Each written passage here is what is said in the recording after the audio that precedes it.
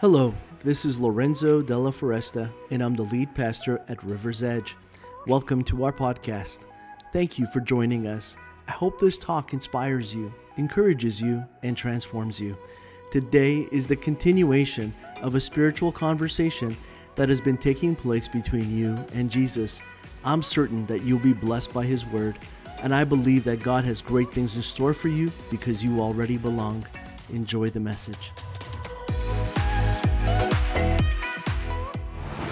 Hey, this is Thanksgiving Sunday, and I'm so glad that you could be a part of this. Today's message is called Praise is Power, and we're going to be looking at Psalm 103. It's a Psalm of David, and we begin at verse 1, and it says, "Let all that I am praise the Lord with my whole heart. I will praise His holy name. Let all that I am praise the Lord. May I never forget the good things that He does for me. He forgives all my sins and heals all my diseases. He redeems me from death, and He crowns me with love and tender mercies. He fills my life with good things. My youth is renewed like the eagles. The Lord gives righteousness and justice to all who are treated unfairly." Well, today we're going to celebrate Thanksgiving. It's great that one day is set aside to remember how important this is for us to do every day. And that's what the Psalm does. It instructs us to be thankful and what to be thankful for. When David wrote this, he was in a season in his life in which he understood that no matter what he was going through, he needed to thank the Lord and count His blessings. Well, that's the instruction that we receive today, that all of us need to praise the Lord with our whole hearts and praise His holy name. That whatever the thing is that is in front of us, whatever it is that we're going through, that we may never forget the good things that the Lord has already done for us. There's nothing here but praise to God. No requests, no petitions, no pleas in this prayer. David was counting his blessings instead of counting his complaints. And you all know how good we can be at complaining. But he realized how good God was and how undeserving He was. His undeserving meant that he knew that he was loved, blessed, and favored by God, and that he did nothing to deserve it. So he praised Him, and he counted the ways in which he recognized it. He described what they were. David was an accomplished musician and singer, and it was joyous for him to praise the Lord. That may not be you, that may not always be me, but you don't have to be like David to praise. You just need for it to be authentic and heartfelt. And so when we come before God and we praise Him, we just need to be ourselves. We need to be real. We all have things that we can look back on. All of us have things that we can be grateful for, things that we can give Him thanksgiving for today. And the second thing I want to talk to you about in Psalm 103 is that your relationship with God is actually very whole and healthy.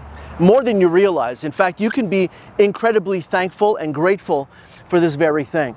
The Bible tells us in verse 3 that He forgives all my sins and He heals all of my diseases. And what we learn from this passage is that there's already so much that we can be thankful for.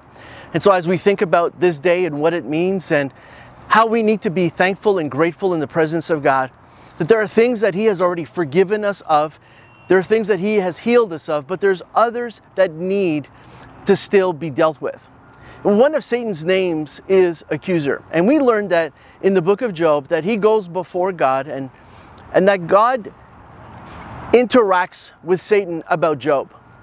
And God was clearly very proud of him.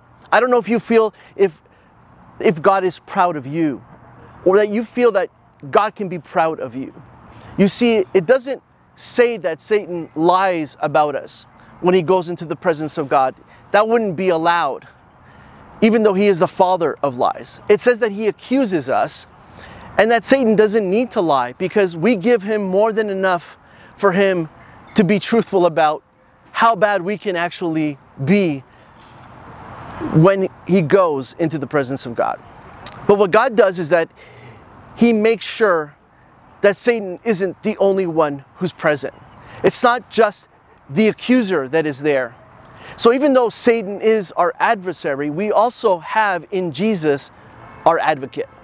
And when Satan accuses us, know this, Jesus is present to defend us. He's there to defend you.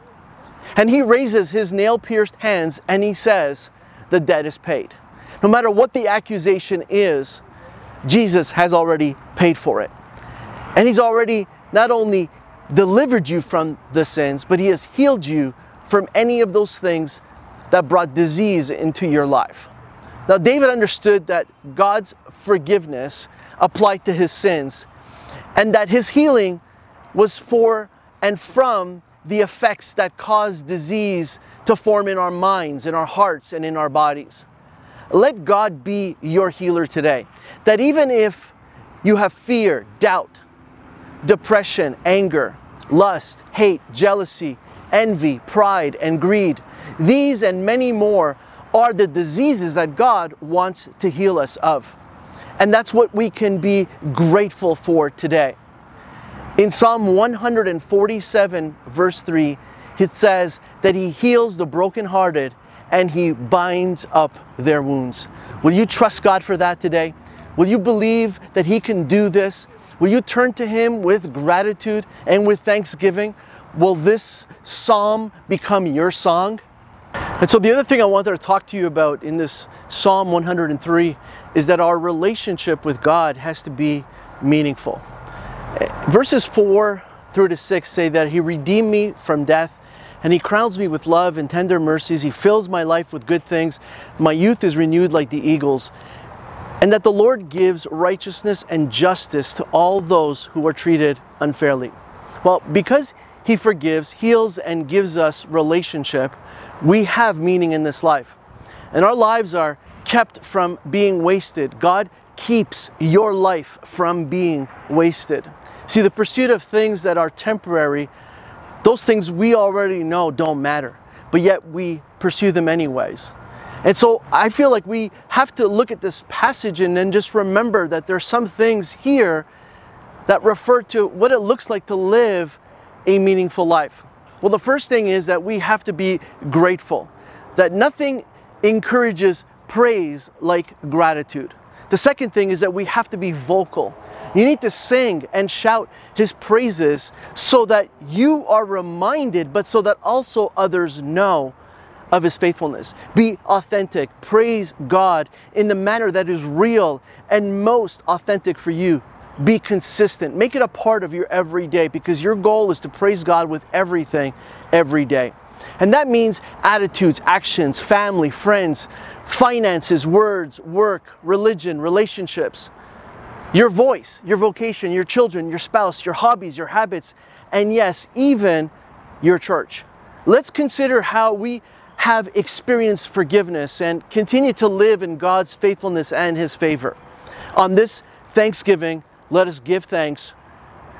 God bless you your life, and may we rejoice together that God has redeemed us and he is renewing us for us to be thankful every day. Praise is the power that we need on this Thanksgiving Sunday. God bless you, and I pray that this word encourages you. Thank you for joining us on the River's Edge podcast. I encourage you to take the message you have just received and allow it to go deeply into your soul. Let Jesus do the work that only he can do. A heartfelt thank you to all those that generously give to River's Edge and make this podcast possible. You too can be a part of spreading this message and creating life change all over the world by going to riversedge.life/give. You can also subscribe, rate, and share this podcast. Thanks again for listening, and God bless you immensely.